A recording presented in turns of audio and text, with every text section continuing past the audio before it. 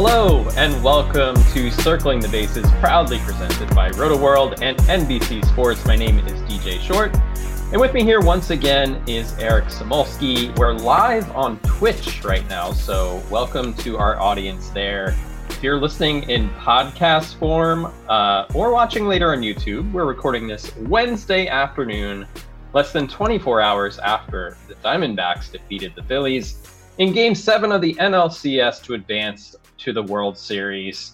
With that in mind, this is our World Series preview episode of the show. Of course, the series gets underway this Friday, Diamondbacks Rangers, Game 1 in Arlington.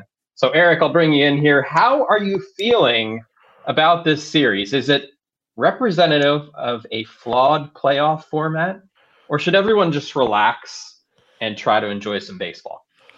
I mean, what an abomination that an 84 team win or 84 win team has made it this far. That 88 win team really should have made it over them. Yeah, listen, I'm sorry. I get it.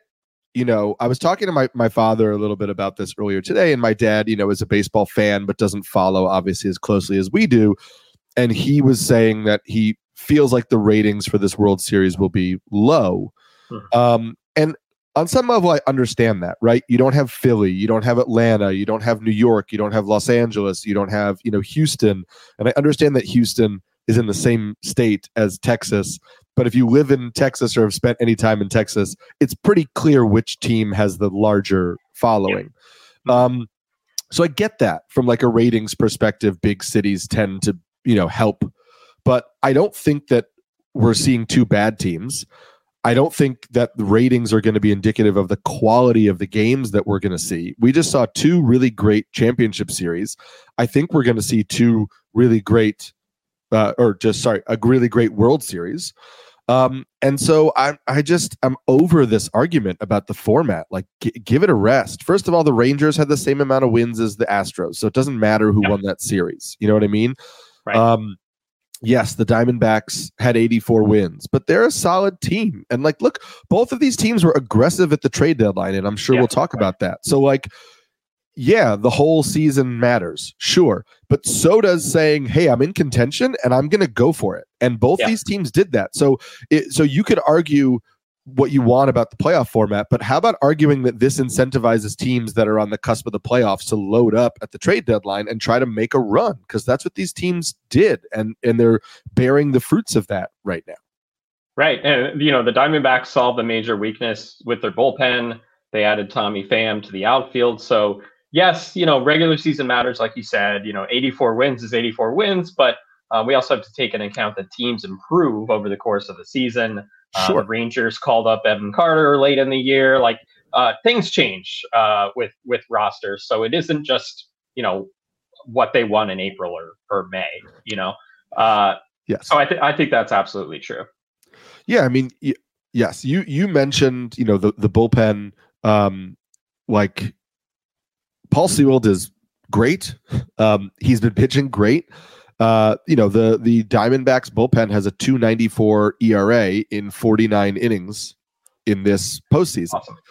Awesome. You know, and that's with a 2.92 BABIP, by the way, which I'm looking at, which is crazy to me. But like, they're pitching well, right? You know, there are guys, like, I will admit to everybody, like, we joked about this when I was watching the first round, like when Andrew Saalfrank came on to pitch against Sal Frelick, and I made a joke about their names being familiar. Like, I had never heard of Andrew Saalfrank before, but like, Kevin Ginkel has, you know, changed his breaking ball and looks great, and Sewald is great, and Miguel Castro, you know, has been a solid pitcher for them for a while, and like, you know, Joe Manteplay and you know, they're Ryan Thompson, they got off the scrap heap.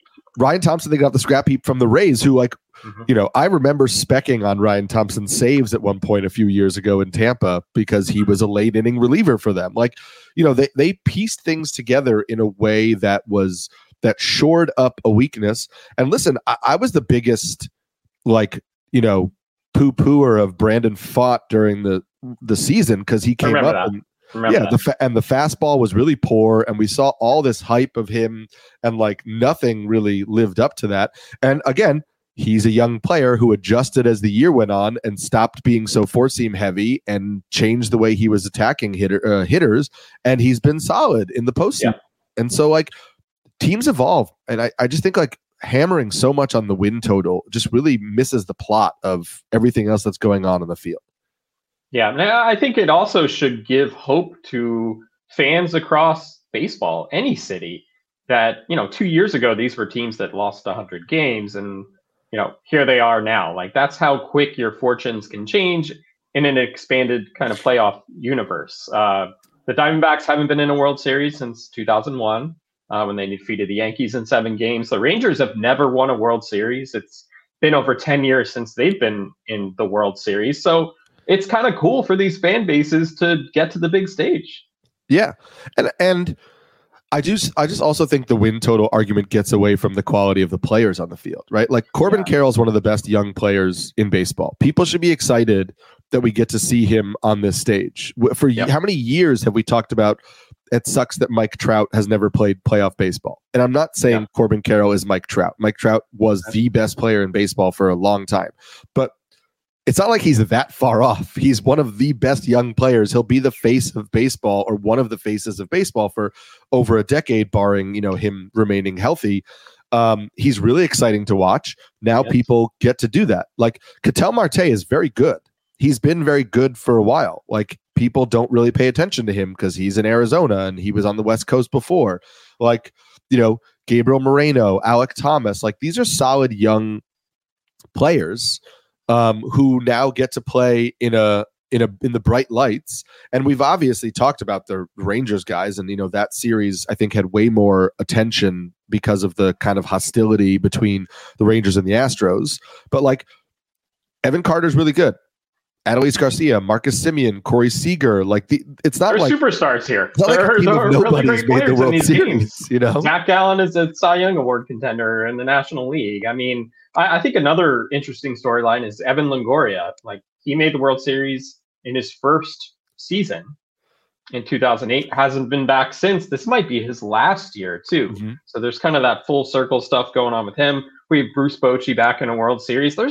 There's no shortage of storylines when you get down to it of this series. Sure. I think these are two teams that are pretty evenly matched. We'll go through it here in a minute, but I think this has a chance to be a compelling World Series, even if the ratings aren't going to be what maybe Major League Baseball would have hoped going into it. But also, we need to stop, because, like, ratings are not the same as they were 10 years ago or 20 years ago. We're in a totally different world at this point.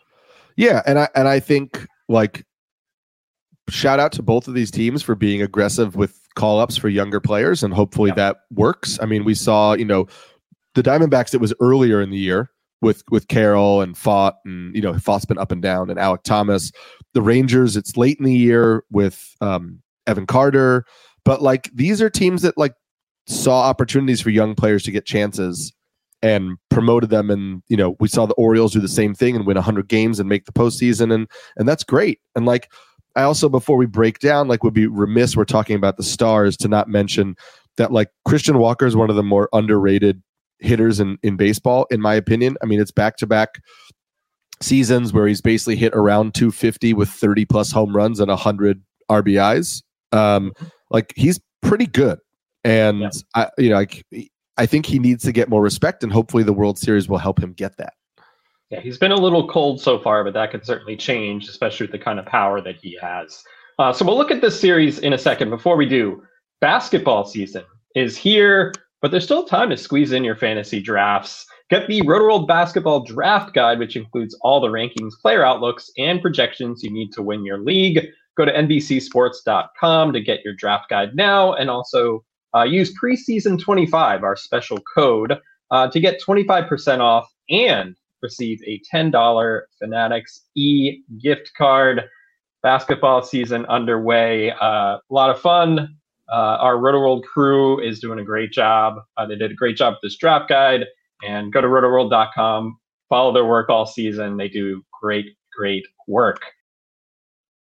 Let's take a look at these two teams. Like I said, Game 1, Friday in Arlington. The Rangers won 90 games during the regular season and thus received home field advantage over the Cinderella Diamondbacks, who won 84 games. So first two games at home for the Rangers, but that hasn't seemed to matter a ton so far during this postseason. Sure. It's been so weird. So it's hard for me to say it is an advantage. You'd rather play these games at home. But I'm not sure it's the advantage we all think it is based off of what's happened in this crazy postseason. Yeah, I mean, we talked about the Phillies having like a really great home field advantage, and that's true. And obviously, it didn't matter in the end in some of those like really important games. I don't think you're going to see either team pack that kind of, momentum shifting like noise and environment in a home environment. But again, strategic things with just, in addition to the home crowd, strategic things with where you're hitting in the lineup when you're hitting, what you're able to do when you have that last licks at the end. But I think it's like a little bit of a non-issue in terms of anything other than just like maybe more games in certain parks, like whether they're pitching parks or hitting parks, things like that. Yeah, and these will all be games that this might be all indoor World Series. Yeah. Too. I'm trying to think of the last time maybe that has happened. Was it the 2020 season, like pandemic season, I guess? Oh, they might have done that. Yeah. Yeah, because it was all in Texas too. But so the weather not really going to be a factor in this. But I think it'll be interesting to see. Nothing has been confirmed as far as who's starting what games just yet. I would assume Zach Gallen is starting game 1 because he wasn't used in relief in game 7. He would be pitching in a full 5 days rest. For the Rangers, Jordan Montgomery probably is the game 1 starter. He did pitch 2 1/3 innings in game 7, which was Monday. So I don't know. That could be a tough call. I'm not sure if it would definitely be him, but that's kind of the probable matchup that we see so far. I would give the advantage to the Diamondbacks for game 1 personally. Yeah, possibly, but Jordan Montgomery's been so good. And Gallen has not been great this postseason. And yeah, I think that obviously there's nothing. I think Zach Gallen in a vacuum I would take over, or Jordan Montgomery I would side with that, with his side. But a 2.16 ERA in 25 innings in this postseason for Jordan Montgomery, and no, he's not missing bats. That comes with a 15.6% strikeout rate, which is super low. But he is keeping guys off base. He's doing really well. There's a lot of articles written out there about the way that Texas kind of like reshaped his breaking balls and how it created deception. Also, having a lefty with a good pickoff move on the mound is important because the Diamondbacks have 16 steals in the postseason. They run a lot. And so being able to control the running game a little bit, I do think is hugely important for the Rangers, because if the Diamondbacks get on, they're looking to take second and sometimes even third. Right. So the rest of these rotations, as we kind of go through these, Merrill Kelly with the Diamondbacks, Brandon Pfaadt, as we said, looks like a different pitcher at this point. Game 4 starter, who knows? It might be a bullpen game. That's kind of how things went in the NLCS as well. Rangers, you have Montgomery, Eovaldi, who proven postseason performer. Rangers got to feel good about him. Max Scherzer, what do the Rangers get out of Max Scherzer? Because he didn't look good in the ALCS. I think he's the huge wild card in the series, basically. Yeah, I think it's safe to say that he's not pitching at 100%. I don't know if he'll out and say that. But he came back specifically for this. We didn't expect him to pitch again in the postseason. In his last start in Houston, his velocity is there on the fastball. He was averaging 94 on the season. He was averaging 93.7. So that's one kind of tick in the boxes. He's not really getting swinging strikes. A 23% whiff rate in that last outing and 23% CSW is fine. A lot of that was coming off the curveball. So the velocity being there makes me think that, we might slowly be getting back to not vintage Scherzer, but maybe first half of this year's Scherzer, which is a guy with diminished velocity who is learning how to pitch with a complete arsenal of pitches now that he can't blow people away with a fastball. So I don't know. I'm optimistic you get middle of the rotation version of Scherzer, which is kind of really all they need. They need a competent third starter right now. And I think that maybe by the time his next start rolls around, you get competent third starter stuff from Scherzer. So I would give a slight edge to the Diamondbacks rotation. I feel a little bit better about them going into this series, but lineups wise, I think they're both good lineups, but I think this is where the Rangers really come to the forefront here. I think they're a deeper and more well-balanced lineup. I'm assuming you feel similarly, but yeah, the Rangers offense scares me. The Diamondbacks, not so much. Yeah, I think, the Diamondbacks are an offense that that gets by on, we talked about speed, aggressive base running, and just being a strong contact team. Even beyond that, they're striking out more than Texas in the postseason. Texas is an OPS team. If you look at just the postseason alone, Texas is first with an 825 OPS. Though Arizona, was fifth, 741 so far. Texas is through the whole season, ISO through the roof, batting average, top 10, weighted runs created plus top 10, OPS top 10. There's a lot of talent there. They're the team that's more likely to put up huge numbers, and the Diamondbacks are the team that's more likely to scratch something across with, solid contact, hit and runs, steals, timely hitting, that sort of thing. So if the Rangers put up these double-digit totals like they did in some of these recent games, I just don't think the Diamondbacks have the firepower to keep up with that. Yeah. And that's why, we talked about the offseason moves in Arizona, or not the offseason, sorry, the trade deadline moves in Arizona, really shoring up the bullpen so that if they need to, they can, they can lean on that bullpen to try and keep Texas to 4 or 5 runs, which I think is a little bit more manageable for this Arizona offense. Yeah, I think one thing to watch with the Rangers lineup is the status of Mitch Garver. He was hit in the ribs by a pitch by Brian Abreu. I think they ruled out a fracture already, but that can be tricky with ribs. So we'll have to watch his status. I wouldn't anticipate he would miss the series, but if will he be in the lineup for game 1, I think that's something we're going to have to wait and see. This guy gets hurt so much. And not hurt in a way you were like, oh, Mitch Garver pulled his hamstring again. The most random and horrible stuff happens to Mitch Garver. And it is, I feel for him. I would like him to be healthy and playing just because he's had a great year. Yeah, he's had a great year. The fact that he can catch enough to we're switching into fantasy for a little bit, but the fact that he catches enough to have catcher eligibility, but is basically their DH is tremendous. And he's been, a really great hitter for them in the middle of the lineup. He's been hitting 5th for a lot of the postseason. I don't know that there's an easy out in that lineup other than, I guess, potentially Leody Taveras. Right. He's struggled a little bit this postseason. But he's hitting 244 in the postseason. So, whatever. League average. And, he provides defense and steals. He's got four steals so far in the postseason.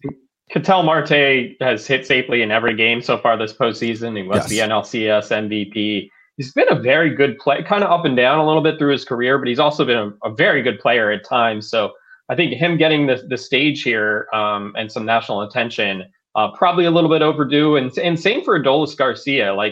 We love Randy Arozarena, but guess what? Adolis Garcia also is an ex-St. Louis Cardinal. I'm going to put that out there. There's so many. There's also so many ex Mets in this series. Oh, really? Really? Yeah. I hadn't noticed that. It had totally escaped you. Yeah. But that's a good segue to the bullpens here. Now Arizona, like we said, we've given them a lot of credit for the additions they made. Paul Sewald, ex-Met, Ryan Thompson, getting him for free, basically. Joe Manaply's there. Kevin Ginkel, we saw how good he looked in Game 7. I think the Diamondbacks bullpen is deep, and there's a lot of guys that are pitching well, and you can feel good about putting out there. The Rangers bullpen is just a little different. The circle of trust is smaller. There's Josh Sborz, Aroldis Chapman, Jose Leclerc.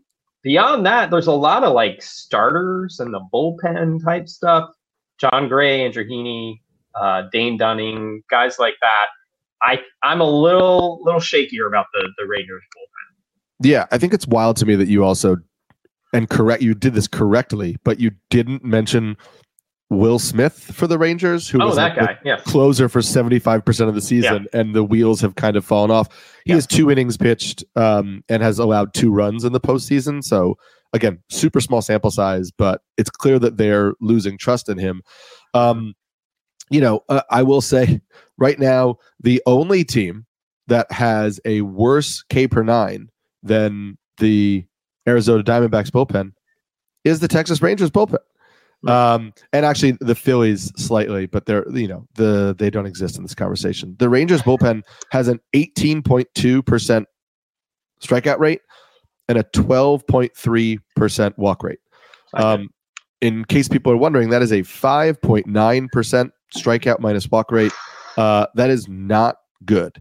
They have a 1.3 whip as a bullpen. That's leading to a 3.72 ERA with a 5.11 Sierra. The Diamondbacks have just been better really across the board in that bullpen.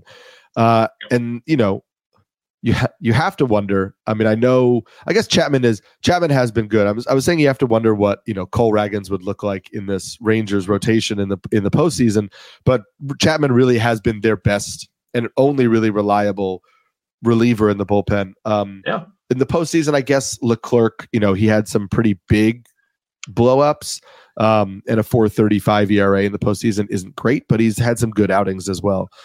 If this is close to the end of the game, I think you just have to give the advantage to Arizona. Yeah, I was going to say, if these are low-scoring games, I think the Diamondbacks win this series. If these are high-scoring games, the Rangers are going to win this series.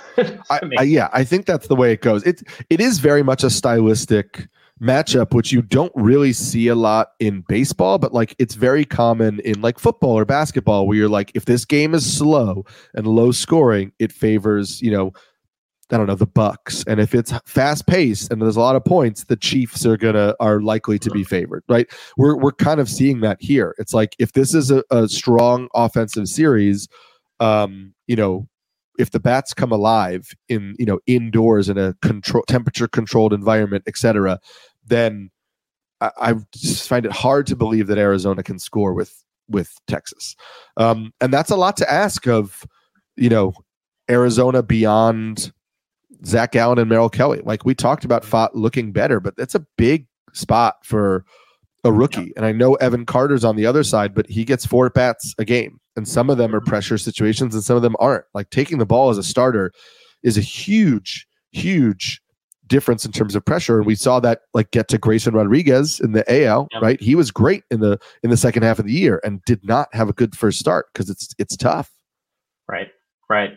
So let's make our picks. We're going to talk a little bit in a couple of minutes about our early 2024 fantasy mock draft with our fellow Rotoworld writers and some of our friends across the industry. But let's make our predictions. I will start, and I have been going back and forth on this all day because I do not want the Rangers to win. But I'm going to go with the Rangers in 6 games. I think the offense is going to be too much. And home field. Well, that's my exact prediction too. Really? I was going to say Rangers in 6. I think the offense is too potent, and my prediction is going to really upset a friend of mine who is does some work in the Rangers front office, and was upset. That was happy at least that I picked the Rays to beat the Rangers in the first round, and then the Rangers won, and he then swore that I should never pick the Rangers to win anything. But I'm doing it now. Right. So I apologize. But I think that team is not destined, but I think they're best set up to do it. And I think they spent the money to do it. And I think that they everything they've done is to get them into this position and to capitalize on it. And I think that they've made the most of it. I see them continuing to do that. I don't get mad at me, Diamondbacks fans, because I am rooting for the Diamondbacks, but my head is telling me that it is going to be the Rangers. But it's also baseball, and who knows? And I'm just watching, be entertained. So that's where I am on this. Yeah, for sure. If I didn't have somebody I knew who was connected to one of the teams, I would say whoever wins, it doesn't matter. Like, these are 2 fun teams to watch, right. And just like I'm excited to watch good baseball. I certainly hope that Texas isn't like out here trouncing like 10-2 every game. Yeah. I don't necessarily want it to see be that happen. Let's be entertained, please. Yeah. So I think it'll be a competitive series, even if I'm saying Rangers in 6. I think that some of these are really going to come down to the wire. I don't see them kind of like, controlling the series start to finish. Right. All right. So we're going to move on to the mock here in a second. Before we do, it's an interconference clash on Sunday night when DJ Moore and the Bears travel to Southern California to battle Justin Herbert and the Chargers. Get ready for kickoff when coverage begins at 7 p.m. Eastern. Only on NBC and Peacock. Bears, Chargers. Good thing I'm reminding you that game is Sunday night on NBC because you might forget. So I'm here to help you out. Not pretty low ratings for Sunday Night Football. Nobody really watches it, so we're helping these folks out, doing our duty here. So let's get into the mock draft. Like I said, we started this last week, I want to say. I think it was a week ago exactly. A week ago today, yeah. Yes. So a bunch of Rotoworld writers, a bunch of our friends from around the industry have volunteered to participate. We're just about 9 rounds in so far. So let's discuss the first few rounds. We'll cover more of it next week. We'll bring in another one of our fellow drafters. But Eric, quick takeaways from what you've seen through the first 5 rounds or so. Sure. I think the first thing that stands out to me is 5 starting pitchers total in the first 3 rounds. And this is a 12-team mock, so 5 starting pitchers in the first 36 picks. Feels light compared to years past.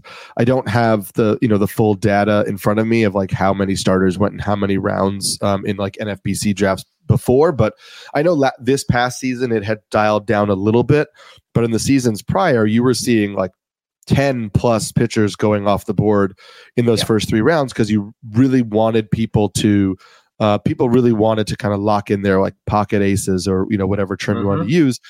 I think you're seeing what we talked about on one of the podcasts last week or the week before, the uncertainty in the starting pitcher position is leading people to say, okay, I'll just wait and I'll get from a collection of mush that may wind up getting me an ace. Right. Yeah, and I actually took one of the pitchers. At the end of the first round, I took Garrett Cole. Spencer Strider went right before me. Dave Chauvin selected Strider. Number 11, I took Cole at number 12. The way I was kind of thinking about this was, because I was at the turn at number 12, if I didn't take one here, I wouldn't be picking for a while after that. Yeah. And, there still would be, there's plenty of good pitchers here.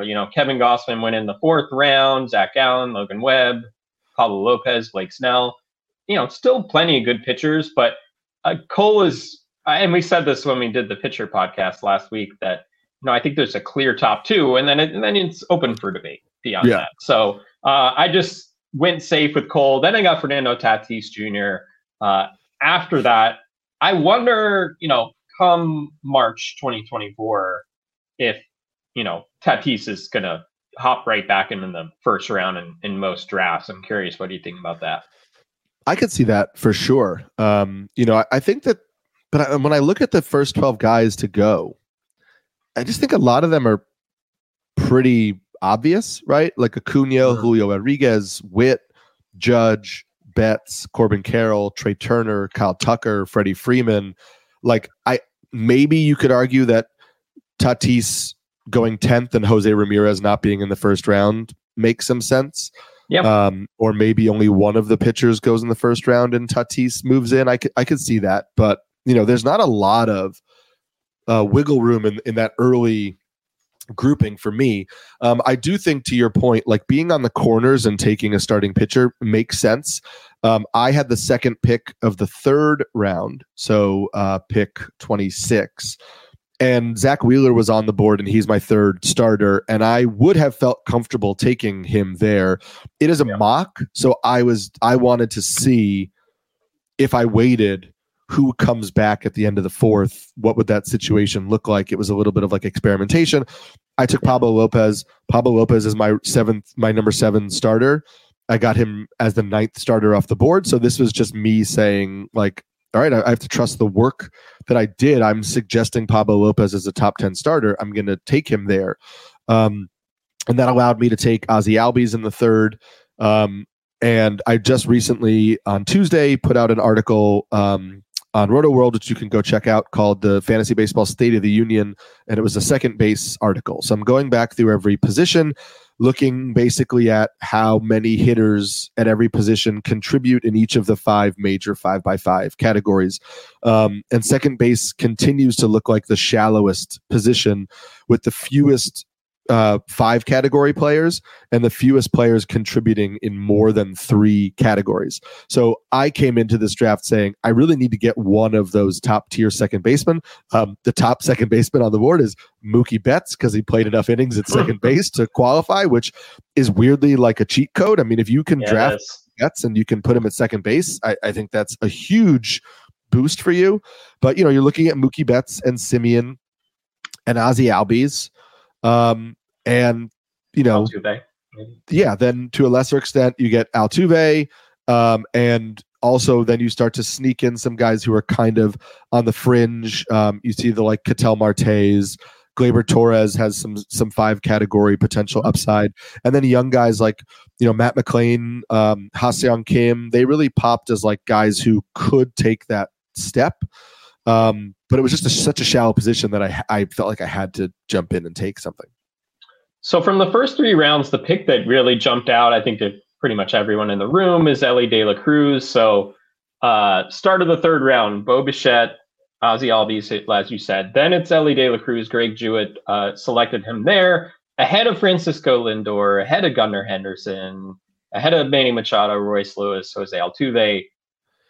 Again, this is a mock draft, so you're allowed to be bold and experiment a little bit. And I think that's, we're not playing this out, so I think that's part of the reasoning there. But was that a surprise to you? No, because in the other mock I did, he was also a third round selection. And so I think that, again, as you pointed out, and Greg very specifically was like, it's a mock. I'm looking for the upside. And I fully understand that. I mean, we saw Elly De La Cruz absolutely flash top 3 round ability.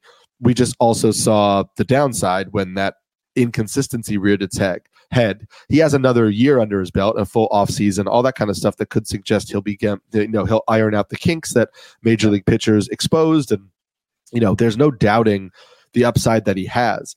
I do find it interesting that like Elly De La Cruz went 3rd in the 3rd round, and O'Neal Cruz went in the 6th round, because I don't necessarily think that they are so different from one another. I think maybe we forgot that O'Neal Cruz is also like an exit velocity god and can run and whatever, because he didn't play this year much. I know the hitting environment is better in Cincinnati, but I feel like those two will kind of like magnets get a little closer as draft season goes on, whether that's Cruz rising up or Elly De La Cruz falling down or O'Neal Cruz rising up. But yeah, I think I see him kind of in that 3rd, 4th round range because people love to swing for the fence. Yeah, and you can certainly understand chasing the upside there. I think the consensus may be starting to build a little bit early, so that's something to watch there. Royce Lewis going in the 4th round to Dave Chauvin. The postseason performance that he had, I think that's fresh in our minds. When healthy, he was very good this year. So I took Manny Machado right before Royce Lewis was selected. I think that's a pretty fascinating dynamic there. Of course, Machado just had surgery. There's a little bit of question of will he be at, a full go come spring training? I guess we'll see. I think Machado's the guy where you could see the ADP shift a little bit depending on his readiness, but I felt 4th round for Machado made some sense. Obviously, he has the track record, more proven performer. Do I think Royce Lewis can be the better fantasy player next year? I think he can. Yeah, I think so too. I mean, I wrote up round 4 for us. Again, we're going through each of the top 10 rounds. We'll do a written breakdown over on Rotoworld, so you should go check that out. DJ and I are tweeting it out whenever we have the updates, but again, it's on the Rotoworld Fantasy Baseball page. I wrote about round 4, and Royce Lewis was one of the picks I talked about. I think that, his prospect pedigree wore off a little bit because of the injuries, and people were kind of just like either forgot about him or just didn't trust it anymore. But listen, he hit 309 with 15 home runs, 52 RBIs, and 6 steals in 58 games this year. Like, that's stupid. The issue is he played 58 games this year, including 14 in the minor leagues. So he played 72 games. And this is a guy who continues to battle injuries. He battled injuries again this year. And so at some point, like, you want to say, okay, he should be able to get healthy. You know, again, some of these injuries have been like, you know, like the ACL injury when he was making a catch in center field. Like, these are not, this is a guy with a chronic Anthony Rizzo back injury, right? This is a young guy who's getting hurt in various ways playing the game, but he'll be 25 next year. We haven't seen a full season. So I get that risk, but if you're looking at his production over like 162 game pace, which obviously is dangerous to do, but just is indicative of potential, and you could guarantee 130 games, I don't know that he lasts till the 4th round. So it really is just that, like, Machado is the safer pick. You kind of know what you're getting. Royce Lewis is the upside pick. You're swinging for the fences a little bit more.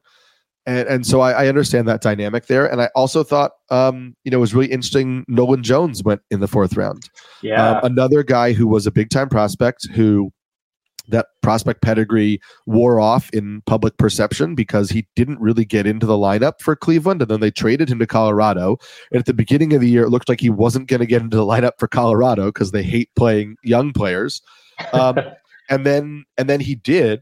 And I just don't, like, I wrote in the blurb that I think it was the quietest 2020 season with a near 300 batting average you've seen ever. Like, I agree totally. He hit 297 2020 in 106 games, with a 389 OBP. So, like, yeah, he was striking out almost 30% of the time, but he was also getting on base a lot. Well, another thing about Jones, by the way, we worry about, it's Coors Field elevated, whatever, Rockies hitters can't hit on the road. He had a higher OPS on the road than he did at home this season. But not by much. But, I mean, even that it's close is encouraging. Whether that can continue, because we know there's that layoff, or hangover effect when they leave the high altitude. They start a series on the road. That is, I think, a thing. But that he did that away from Coors, I think is encouraging. It is. And in the early rounds, you want 5 category contributors because they don't last. You don't get a 5 category hitter in the 8th round, 9th round. Like, they're not there. This is a guy who, like, he also played 40 games in the minors this year. So if you were to give him a full season of 140 games, he's probably a 25-25 guy who has proven he can hit 270 or better. So if you're penciling in him at like 275, 280 batting average with, 25-25, and then the runs and RBIs will depend on if they do anything with their lineup this offseason, like, there's not really a lot of holes in that for him to be one of the final picks of the 4th round. Like, I know the name might surprise people, but I think it totally makes sense to me. I wouldn't bank on the batting average just because of the strikeouts and batting average on balls in play. Like, he's a speedy player, so it's going to be higher. But it was really high. I can't remember the number off the top of my head, but it was very high. It was a 401 BABIP this year. So I think that, I don't necessarily see him getting back up to 297, but I think something in the 270s would bake in some of that regression and still give him a certainly, usable average to go along with all the other stuff that he's contributing. Another player who he'll be 26 next year. So we also don't know what type of, growth he'll have. It's not like he's a finished product either. So Mike Trout going in the 4th round, I think that's just a world we have to get used to. We know the upside of Mike Trout. We also are very well acquainted with the downside at this point as far as the amount of games he's going to play. Most likely, I don't really see it getting like, hey, he played 160 games this year. Like, I I don't really see that happening, which is a really sad thing to say. 5th round, pretty much all pitchers. Early on we were talking, that the position players dominated the board, but by the 5th round, I think everyone was like, all right, it's time to either get my number 1 or get my number 2, or get a closer. It's pretty much was all pitchers. Yeah, actually, it was 17 of the 24 picks in the 5th and 6th round were pitchers, which, as you pointed out, is a natural side effect of them not going in the top 3 rounds, but is a world that you need to prepare for when you're doing drafts. Is like, if they're not going early, they're going to go in the middle, and you need to understand where your position is in the kind of like 5th, 6th, 7th round and see if you can try to jump some of these runs. I wound up with the second pick of the 5th round, taking the first closer off the board. And it was Josh Hader. And I'll talk about that in a second, but I just think it's interesting. Like, we are coming off a year where, like, you know, Edwin Diaz and Liam Hendricks and Hader, those guys were sometimes going in the top 3 rounds because people wanted to lock in the security at closer. Now, the Diaz and Hendricks' situation, I think, is a little bit fluky in the sense of, like, Hendricks obviously battled cancer and then, you know, got hurt in, you know, coming back. I don't necessarily think that is indicative of like risk in closers. We all know about the Edwin Diaz injury and have talked about it repeatedly nonstop. So I still feel like maybe you'll start to see closers push up the board a little bit more as we get closer to these drafts. I took Hader because for me, it's Hader or Edwin Diaz. I know some people have Devin Williams ranked first. I'm a little concerned with the chatter that the Brandon Woodruff injury is going to cause the Brewers to trade Corbin Burns, who's in the final year of his contract and looking unlikely to re-sign, and that the Brewers go for some sort of rebuild. I don't really want to draft the closer of a rebuilding team as the number 1 closer. I just think it adds a lot of risk. And Hader, you know, we don't know where he's going to end up, but he's going to close wherever he ends up, and he's been very good for a very long time. So for me, that felt like a touch more secure than Williams and Diaz. All 3 of those guys went in the 5th round, and then Emmanuel Clase to you as the last pick of the 4th round. The 5th round. So that those are the 4 relievers off the board first. They all went in the 5th, and then the 6th round we saw Alexis Diaz, David Bednar, and Camilo Doval go off the board. So those were the top 6 relievers in our draft, all drafted in the 5th or 6th round. And I think there's a pretty solid top 10 closers that you could feel pretty good about, even if you didn't get one of these top guys. I think going into last year, there was a little bit more uncertainty.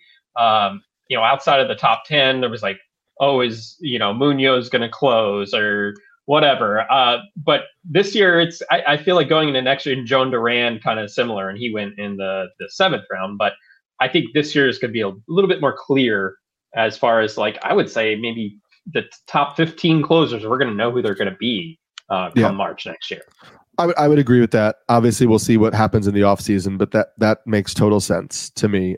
Joan Duran, who went to Greg Jewett at the beginning of the 7th round, just something to keep in mind because obviously that's what Greg covers and does. And then Raisel Iglesias went to Dave Chauvin at the end of the 7th round. Dave, who took the strategy of he went back-to-back closers. Yeah. So through 7 rounds, he had 2 starters and 2 closers. So he kind of zigged when a lot of the other people were zagging and tried to load up on pitching.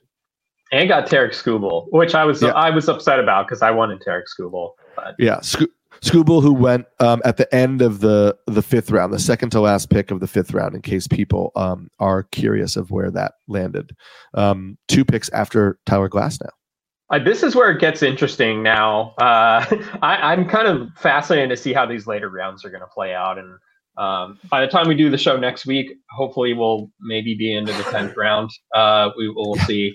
We'll see. But no, hopefully we'll be pretty deep into it. And, you know, we'll see how these rosters get filled out. This is the part that I think is the most fun as we move along here.